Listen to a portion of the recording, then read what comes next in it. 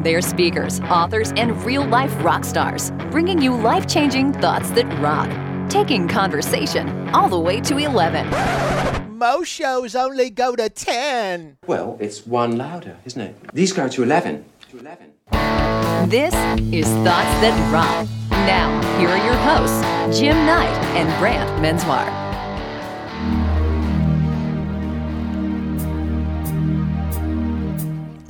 Als du es quasi für mich, dann sing ich ein Lied für dich von 99 Love Balloons. Auf dem Weg zum Horizont, dann kommt direkt gerade um mich, dann sing ich ein Lied für dich von 99 Love Balloons. Und das sowas von sowas kommt 90 up. Yeah. Oh ja. Das ist fantastisch. Fantastisch. Okay, look, yeah. look, yeah. You're welcome, Germany. Why did we do that? You know, Germany just slid into the number 2 spot for followers, listeners, what do you want to call them? They jumped Fans. over Canada and the UK? And France, all of them, straight to the top. So in honor of our German listeners, there you go. We just murdered 99 Red Totally. The only German song we actually know in the U.S. You're welcome.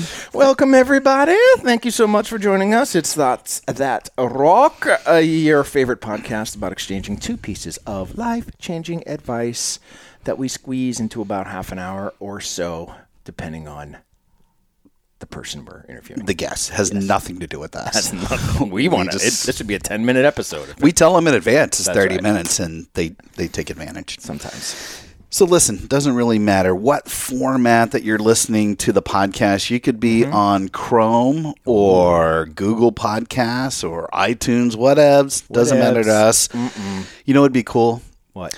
If not you personally, but just general, you, the audience, Go if ahead. they would stop what they're doing and just give us a rating and a review.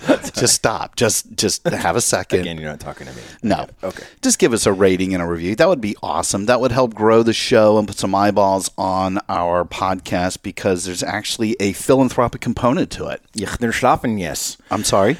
Thoughts That Rock supports Cannonball Kids Cancer and their fight for finding treatment options for kids who have been told that there are no more options. So if you would, please go visit cannonballkidscancer.org and see what you can do to join the fight just like us. They're so fantastic. And listen, we understand how busy everybody is. I bet Super busy. Life is coming at you at about 100 miles an hour. And, you know, grabbing those little nuggets of wisdom we like to say over here at TTR, they're hard to come by. Yep. Which is why it doesn't really matter what you're doing right now. I know you're listening to the show, but you might also be, I don't know, repairing athletic shoes. Ow. Maybe you're squeezing Boston cream filling into donuts. Or maybe you're taking a long hot shower after watching Tiger King. 99 red balloons. Doesn't really matter to us. We just want to be the 30 to 40 minutes you've been looking forward to all week. Let's do it. Our guest today is my good friend Laurie Ruettimann, who is a writer and a speaker and a consultant and a podcaster in the human resources space. And man, I love her podcast, Punk Rock HR. It's one of the fastest growing management and business podcasts on iTunes and Stitcher and Spotify and Pandora. Weren't you just on it? I just was. Yes, I was very lucky to be a guest on there. Thank you. We've done a little bit of podcast swap here. At least one of us was. Well, it depends on how today goes. She may invite you. Laurie, this is sort of an intervention. Welcome to Thoughts That Rock. Well, hey, team. I'm happy to be here. Thanks for having me. Yeah, this is a blast for us, and I hope people really do check out your bio, which, by the way, we're going to have in the show notes. But I definitely wanted to just pull out a couple cool highlights. You know, Laurie's background. She's a former HR leader. Her background, interesting enough, starts in a candy company and then eventually leads to some pretty big brands like Monsanto and Unilever. I think we started seeing you blog back in 2004 while you were working at Pfizer. And, like you like to say, you were telling stories that would likely get you fired. So we're interested in hearing about some of that. But really, Laurie's always been known for her common sense style and straightforward approach to workforce issues. And, we're just so excited. I hope also we get a chance to talk about your upcoming book, which is called Betting on You, How to Put Yourself First and Finally Take Control of Your Career. And I know that is due out in January. So we're just thrilled that you're here, Laurie. And I know if you've listened to the show before, we do things a little bit differently here. We're definitely not going to go and do the long interview format. We are obviously looking for great pieces of advice. So we're going to leave the floor open to you. What is your thought that rocks? Thoughts that rock! Number 1! Well, I believe that a job worth doing is a job worth doing well. It's just that easy. Love that. Where did that come from? Well, years ago, I met my father-in-law for the first time, and he was an old-school kind of corporate guy.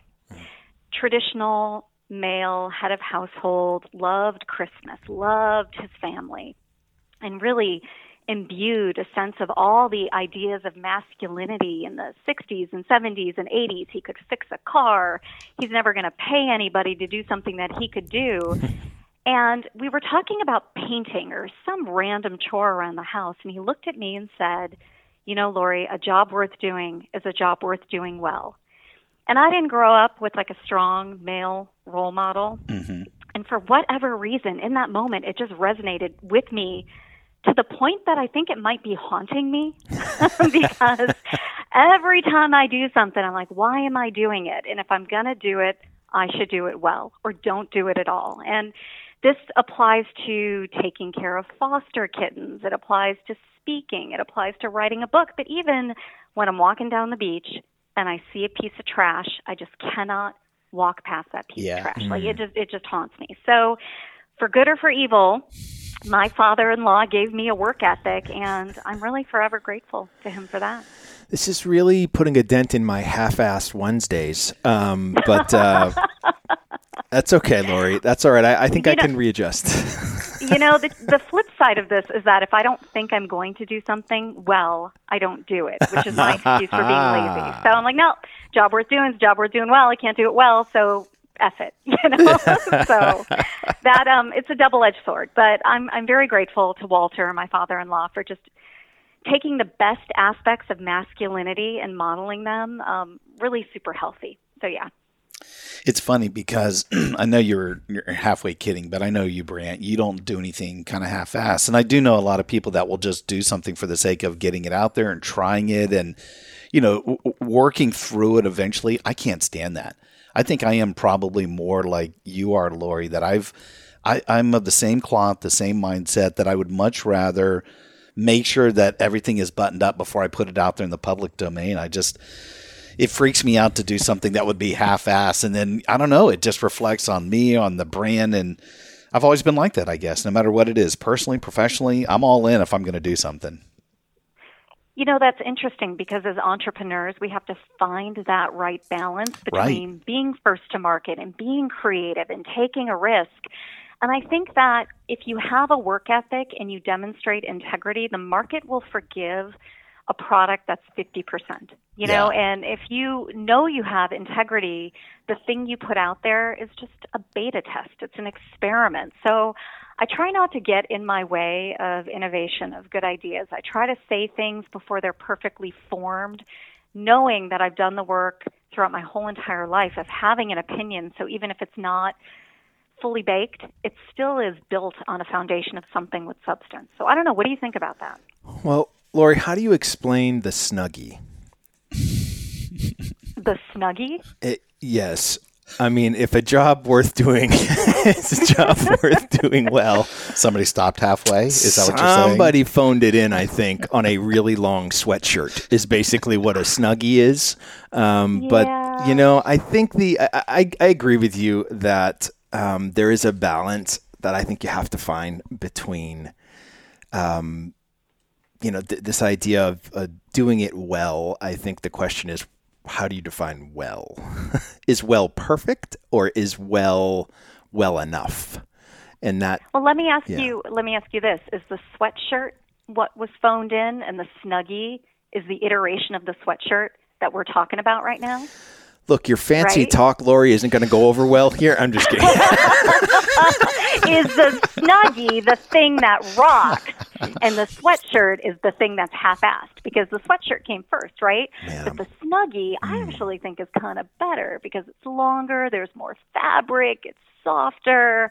And if you give me a choice between a sweatshirt and a Snuggie, first of all, I live in North Carolina. It's too warm for any of those things. But like on a chilly winter night by the fire, I want a Snuggie. I think that sounds fantastic. So I think Snuggie is the job worth doing well. I love that our young audience is going to be running to the show notes to look up right. Snuggie. That's right. That's called something different now. Yes, it's been reinvented on TikTok, and so it's something called completely different. Exactly. I think it's I think it's right though.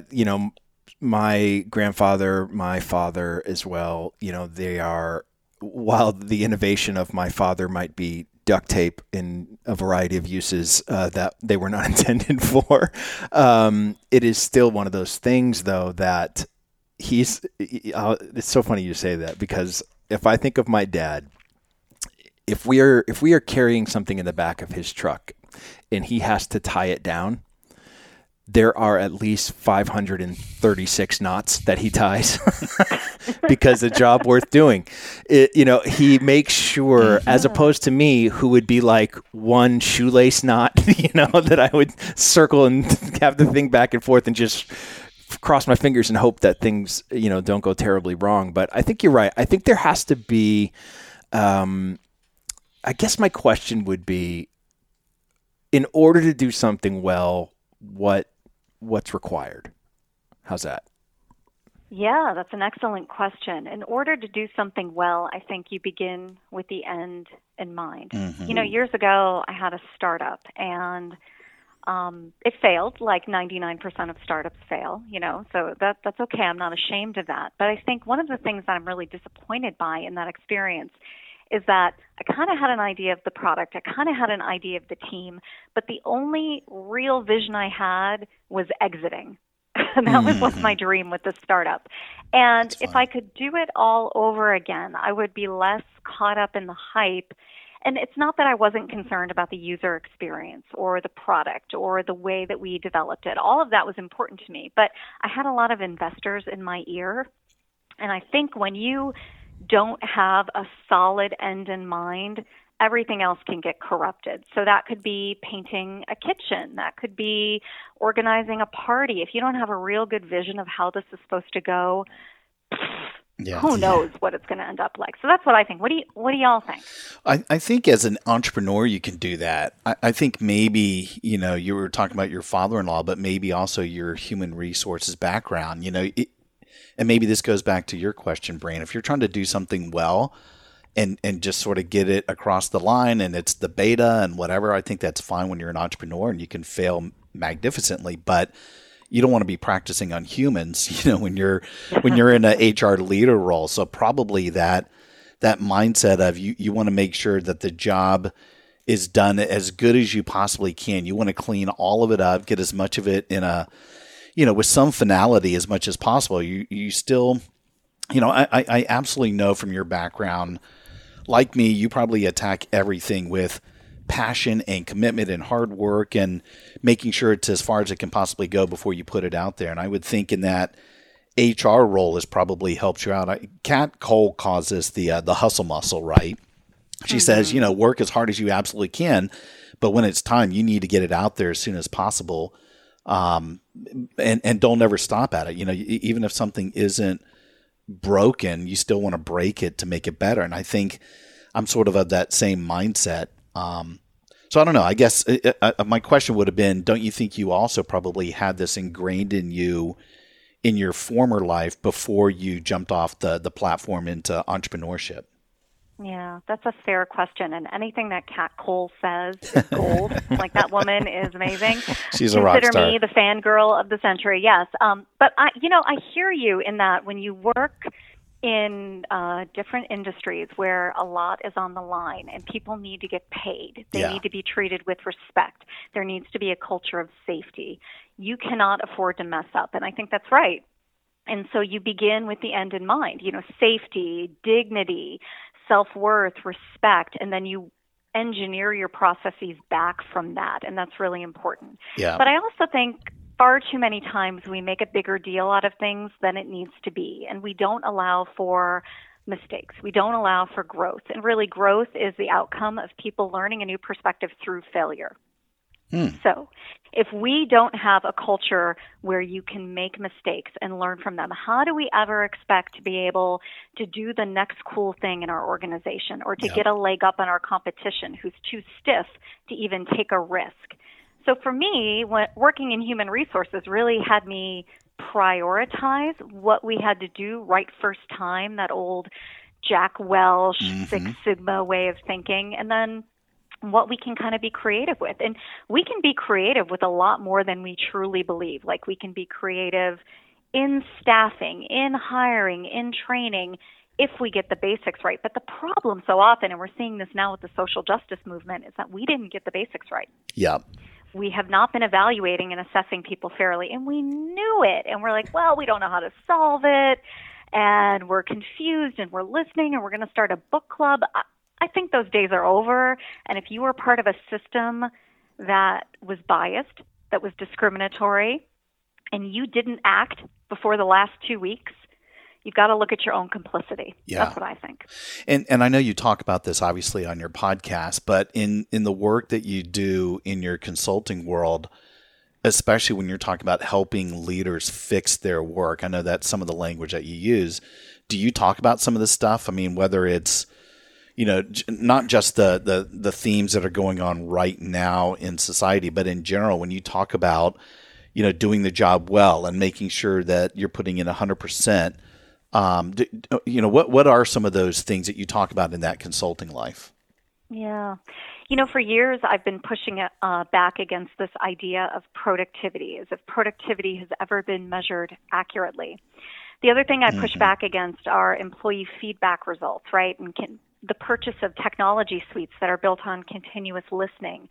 You can buy all the technology in the world. If you don't have a culture where people feel comfortable speaking truth to power and talking about their own experiences, no continuous listening platform is going to give you insights like they claim they're going to. So I really go in, and whatever an organization is facing in terms of a challenge from an HR standpoint, really try to get down to the root cause. And oftentimes, the root cause is that the people are just being human and difficult. And management is like, these people are so sticky. And never in my life would I ever allow a finance person to say, I don't like numbers. Never in my life would I allow a marketing person to say, I don't like data. I don't know why we let leaders say things like, I don't understand people. We need expertise. If you don't understand people, you shouldn't be in a leadership role. So every situation, every consulting engagement is different. But when I go in, there's always this root cause analysis of either not understanding or not respecting the humanness of employees. And I have to tell you, I'm hopeful, though, that I don't know if we're starting to turn a corner, but we're having better conversations. Thanks, which is a weird thing to thanks to COVID, thanks to Black Lives Matter. We are really starting to talk about the innate humanness of individuals. Yeah. As I'm sort of sitting here listening and I'm writing down, my thought was, what are the challenges to your thought of a job worth doing is a job worth doing well? The challenges that I've come up with thus far, Laurie, are speed, I think is a challenge. Preparedness, maybe caring. It's like if somebody's pushing you to do something faster than it can be done, doing it well is always going to be potentially compromised, right? If you are underprepared, if you just, for whatever reason, haven't put in the time to come up with a plan to execute, then that could be a challenge. Not giving a shit is definitely a challenge to doing something well. Are there others that you can think of that might be a challenge to that? Yeah, there's budget. Oh, yeah. I can't do this because I don't have the funds available. That's There's a good one. personal bandwidth. You're being asked to do too much, and it's just physically impossible for you to spend the time or the energy in doing that job and doing it well. But, I write about this in my upcoming book, not to be that person, but when did we forget that we can say no? Yeah. When did we forget that? We say no in other areas of our lives, and we take that risk, and we put ourselves first, and we have integrity. Why don't we do that at work? And there are all kinds of different power differentials, but we don't even try to say no anymore. And I think that's the thing that's super challenging for me and for the people who come to me. Like, how do I say no and I don't get fired? Mm-hmm. And, you may not survive saying no, but I think the amount of people who get fired in America for saying no is overstated. It is so hard to fire people. It is absolutely hard to fire people. I dare you to say no and try to get fired, right? Having worked in human resources, I can say that with full confidence. It is very difficult to fire somebody. So my advice to people is you've got to try. Only you can fight for what you think is right. Only you can fight for your time, your attention. Only you can fight for your values. And so if you know your values, you know what you believe in, and you're being asked to do something, you can say no but or no and. It doesn't have to just be no and I'm a jerk. But I think we need to start practicing no a little bit more in our society. I don't know. What do you guys think about that? I think on the flip side of that is maybe to put your thought in a different context. If you're a person with a great idea and you're hearing no, don't allow that to stop you. So we should be okay with saying no, but if the idea is worth doing, you got to figure out a way to make that happen. And it might be some upward delegation with your boss. It might be getting some other shareholders, stakeholders to go with you. Maybe it's approaching it differently. Maybe it's talking in the right business speak. So I'm with you. I think there are times where you can just step away and say no. But if you're on the other end, don't take that for granted either. That's really wise. And I really feel as if sometimes when we hear no, it's because we've actually over-communicated our idea or we haven't communicated it accurately. And instead of giving someone the whole enchilada, right, give them a small taste, give them a bite, give them something tiny, let them say yes to something that that snack, that little thing, and entice them. I mean, every great relationship starts off with a little romance, right? You don't show everybody your flaws right away. Otherwise, you never get married. Trust me, I know this. I've been married 18 years. These things come out eventually, but you don't show it all up front. And so I just think there's a communication style that comes in with trying to get people to say yes. And sometimes we just blow it. We just throw everything at the wall and hope something sticks. Yeah. And I think we also have some work to do on that in order to get to yes. And sometimes they find your flaws and you're just not together anymore. I was just thinking, the 13-year-old boy inside of me was like, I was so disappointed. She said, show everybody your flaws. I'm like, that's okay. Laurie, I think that this is a really interesting thought for me, and this idea of being able to say no at work. So in my book, that's also coming out very soon, I talk about the opposite. I'm going to talk about my book in just a moment. Yes. Well, the difference, Jim, is our books actually have something to say. Wow. But mine's a picture book. Thank you. Say no. The idea in the book, Laurie, is that we accept when we accept a job, we accept the rules that come along with the job. And if your boss comes up to you and says, what are the here are the goals for 2021, and we would love to know how you're going to help us achieve those goals, we would never, ever look at our boss and go, I think I'm going to wing it. Mm-hmm. I think I'm going to wing it.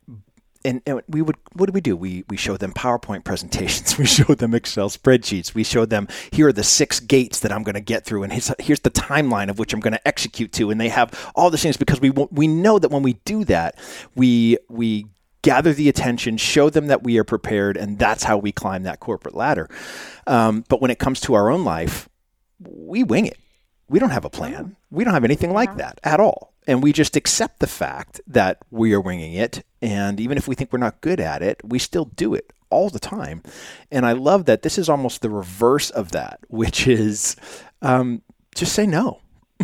The funny thing for me is in my life, I say no all the time in my personal life. You know, hey, you want to eat this fish? Nope. I'm not interested. I don't care if you love fish. I don't care if I'm in a dinner with somebody and they're serving. I ain't eating that.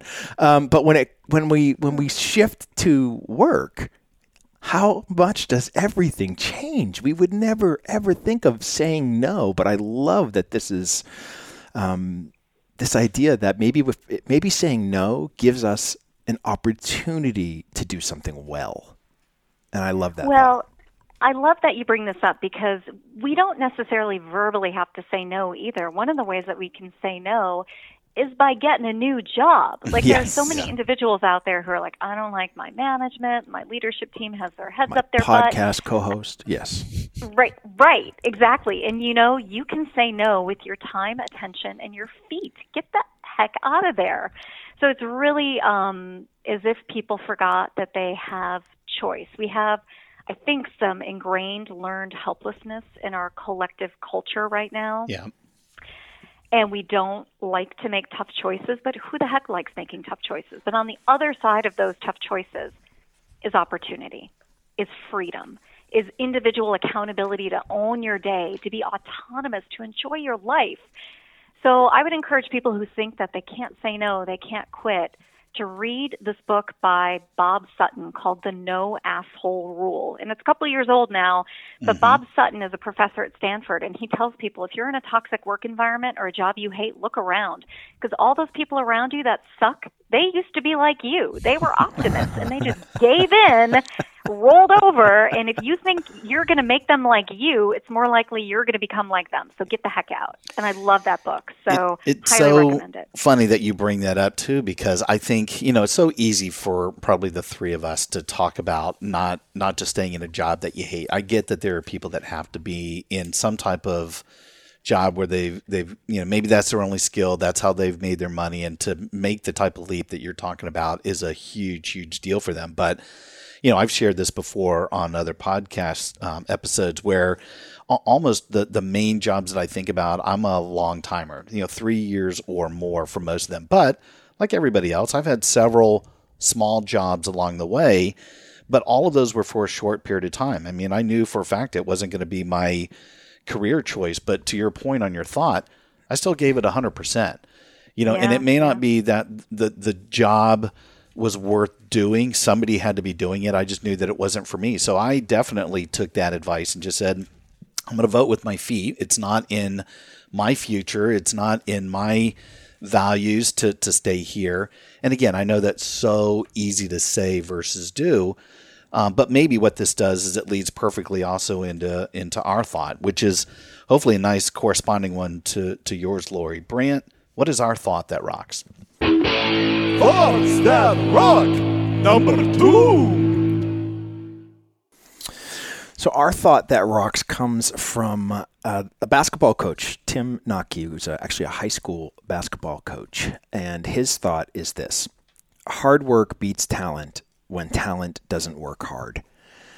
And this has been, sort of taken up by the Tim Tebows of the world and others who have sort of tried to live out this mantra and understand, especially in the sports world, right, where hard work beats talent when talent doesn't want to work hard. When you have I'm reminded of, gosh, when Allen Iverson was in his heyday playing for the 76ers, he didn't want to work hard in practice because why should he? It's practice, right? I only work hard during the games. And the idea of allowing talent to not work hard is what separates champions, the best of the best. The whole documentary series just came out on ESPN with Michael Jordan and the 97 Bulls or whatever it was, the last year of sort of that dynasty, and how hard he was on his team even during practice. I mean, it was just, you watched him even in playing on the Olympic team. And the practices became like these fiercely fought battles because that hard work is born there, right? And if you can carry that over, I think when I look at this, Laurie, and I say, if a job worth doing well, when we describe or define well in whatever way we're going to, there's going to have to be some hard work involved. And we can't just rely on some God-given talent to always bail us out if we're not willing to work hard. Is that sort of maybe what your experience has been in the HR world? Dude, I have to say, I have very little talent. And I'm not just saying that. I am the first person in my family to finish college, and I didn't know what I wanted to do. I had this degree in English, so I'm I don't have any real skills, so I'll go work in human resources. And from there, I worked in HR for over a decade in jobs that I hated more and more. And the only real thing I could do was complain. That was my talent. Super. But I practiced complaining on the internet. Yeah, and I wrote. And I developed, I had some natural aptitude for writing, but I wasn't writing Charles Dickens novels when I was young, And I really, through the practice of writing every single day, developed a voice, developed a tone. And then I started studying rhetoric and really trying to understand what it is that I'm writing and understand how to compose a sentence and what a point of view is and what plot is. And so I did some studying that way. And I would say that any success that I've had in this world as a writer is not because I was born to write. I think I was born to eat ice cream, but I was really practicing all those years of complaining. And so not a day goes by that I don't write 500 words, even if I'm just complaining about local politics or whatever. They want to put up condos at my favorite park, and I'm so mad about that, right? So I wrote a letter to my councilman. Those are my 500 words today. So I am writing every single day. So I would agree with you. Hard work beats talent, because I think talent is overrated and overestimated. Mm-hmm. Yeah. It's funny you should talk about the writing. We were just talking before we got on the show. Brant and I are both supposed to have some writing things done, I think, by today, and we've avoided both of those. Neither one of us have done what we were supposed to have done by today. We like to speak. We like to talk. Yeah. Writing. Yeah. That's I work. know. Believe me. I'm with you. Sad trombone. For me, though, I can't speak unless I've done the hard work because for me, writing is actually thinking. And so I need to put my thoughts down before I go on stage. Now, I've done some improv training and I've done enough keynotes that I can wing it, but I prefer not to. I prefer to write. And I think knowing your style, though, and practicing around that is so incredibly important. So both of you are esteemed speakers. I mean, you do this for a living and you've practiced your craft. And so whether it's talent or just the hard work that you've put in, I don't know, debatable, but you both seem pretty talented to me, but that hard work has definitely paid off. Debatable for us, too, as we're looking at each other. If you could see us right now, we're literally looking at each other, taking credit for each other. Yes, exactly. Well, I mean, I like you both, so. Awesome.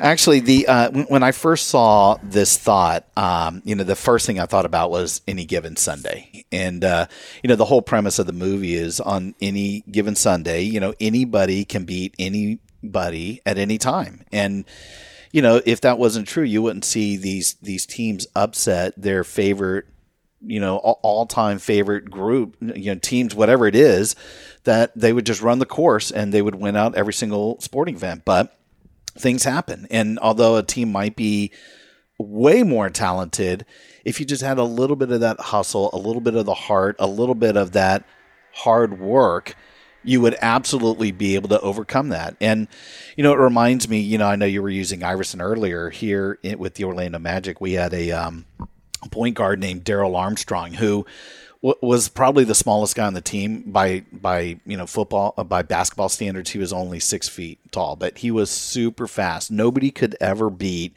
his unmatched energy, his relentless hustle.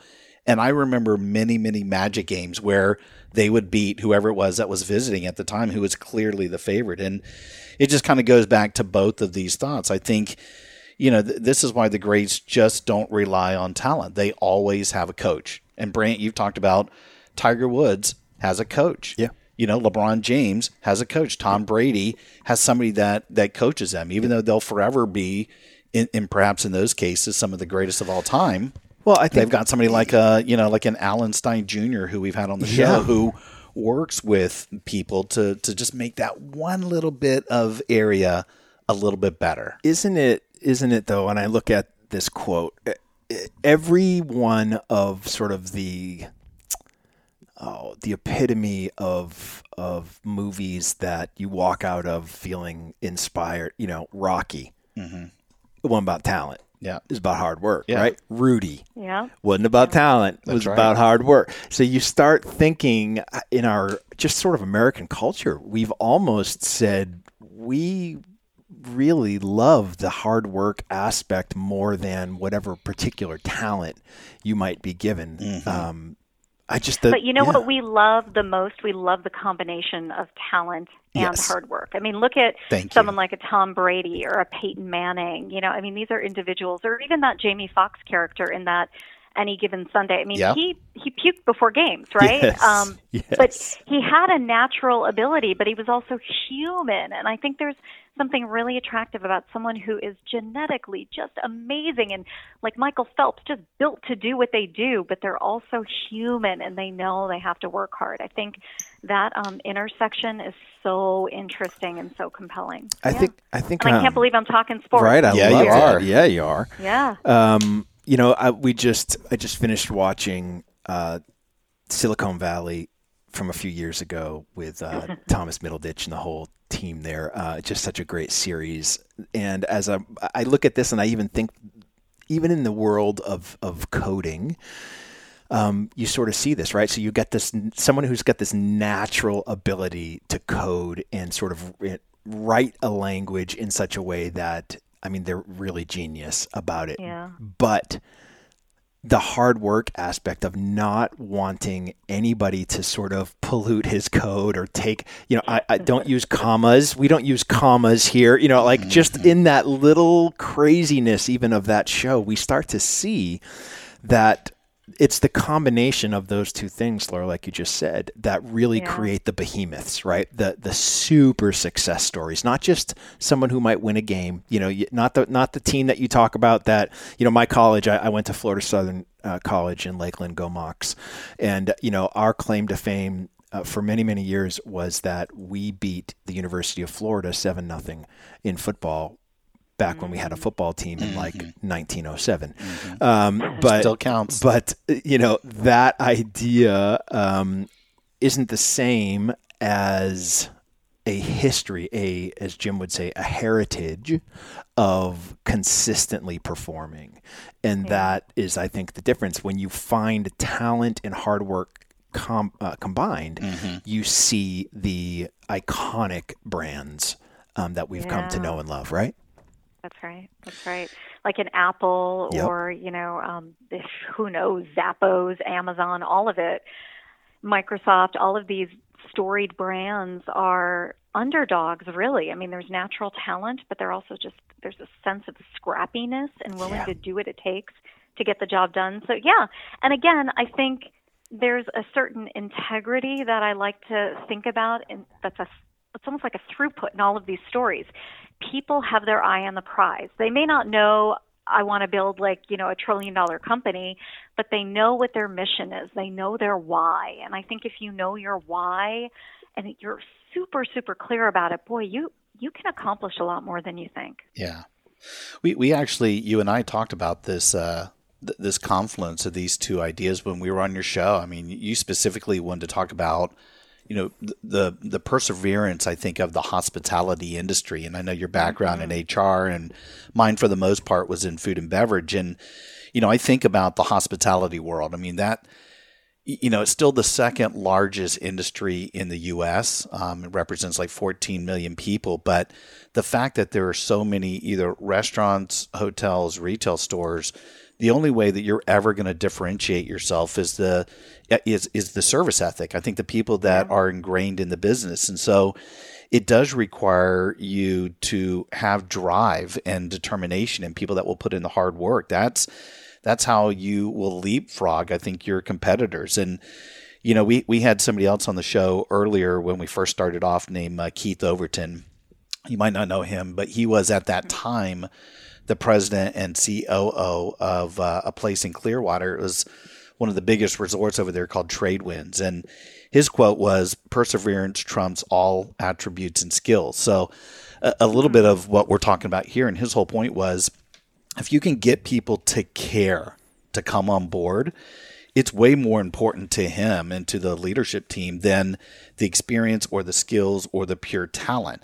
If you had all of that, definitely he'll take them. But he would much rather have somebody who had the culture, had that caring heart, who, they'd be willing to follow people off the cliff versus just having the skills to come in and do the work. And I'm sure, again, you probably see this in your background, maybe even still now in your entrepreneur life, but certainly in your HR background, you'd love to have both. But I bet you'd rather have the ones that were hard workers, right? I have to say, I want somebody who has empathy. I mean, I can train for a lot of stuff, but you can't train for empathy.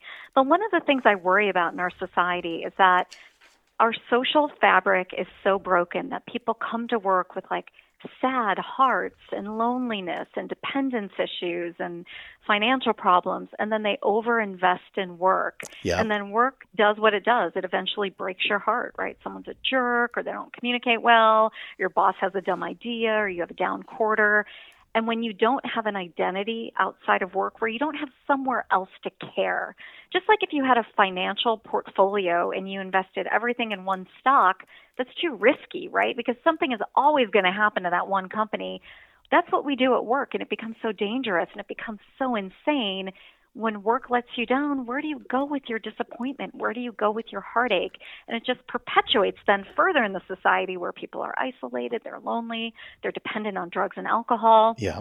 And so my advice out there for anybody right now who's really having their heart broken by work and feels that they have the capacity to be that employee, to demonstrate empathy and to follow someone off a cliff, is to go take that love and compassion and energy you have and go volunteer or double down on a relationship or go reconnect with your family. Work needs you, but those other areas of your life need you as well. And a job worth doing is a job worth doing well, and that includes the job of your life. And I just think sometimes we over-index on work because our lives are broken. And I would rather have people give me 60% at work and make it a really good 60%, but also give a good 30% to their family, right? And whatever the number is, just make sure that you've got those really good relationships outside of work and be a whole individual. It's so important. Goes right back to your thought. Job worth doing is a job worth doing well. The only thing I would maybe disagree with you on this entire episode is I think you're super talented. I think you were wrong. Gosh almighty. Look, you see how he waits to the end, Laurie? Is in the mail. It Thank you, literally is the parting shot as he's, okay, I get it. Laurie, I don't think there is a better direct correlation that your show is rising and you don't have a co-host. I'm wondering, where can people get more of you? How can they stay in touch with you and stay connected with you? Sure. Well, my name is a little bit difficult to spell. It's Laurie Ruettimann, but I have a hack out there. I own the domain worklifecats.com. Worklifecats. Worklifecats, because it's really all I ever do. I work, life, cats. That's pretty much my life. But I will say this. You can also Google I hate HR, and I'm up there. So feel free to find me that way as well. That is definitely going in the show notes. And you said your book comes out in January. You're still on track for that? It does. Hopefully, fingers crossed. I'm trying to be helpful, and I think new year, new you, even if we have a pandemic and even if we still have some political problems. So January 5th, betting on you, and it'll be available everywhere. Well, we love having you on the show, and we talked about you being a consultant and a podcaster and a writer, but I love that we can say that you're a badass as well. That goes right in the beginning of the show. So thank you so much, Laurie, for spending a little bit of time with us, and we look forward to seeing you down the road. Yeah, it's my pleasure. Thanks again. We'll talk to you soon. Thanks so much. Rock on. Hey, rock stars, thanks so much for tuning in. If you like what you've heard, please subscribe so you don't ever miss an episode. Yeah, and if you're interested in having Brant or me or both of us speak at your event, we both used to be exclusively represented by Kepler speakers. But now it's just me. Brant is on his own. So to hire Brant, good luck getting a hold of him. For me or both of us, contact us directly at thoughtsthatrock.com. Until next time, Rock on! Welcome, change agents, to your go-to place for stories that ignite your spirit, fuel your purpose, and connect us all. We believe in the incredible power of the human spirit, its boundless resilience, and the inspiration it brings to our lives. On the Driving Change podcast, we'll journey together through the extraordinary yet very relatable experiences of some of the most amazing people on earth. Our mission? That through these stories, we might just spark change within you and awaken a newfound motivation to harness your unique gifts to make a real difference in the world. So get ready to be inspired and join us on this incredible adventure. You can find the Driving Change podcast on Apple Podcasts, Spotify, iHeartRadio, or wherever you love listening to your favorite podcasts.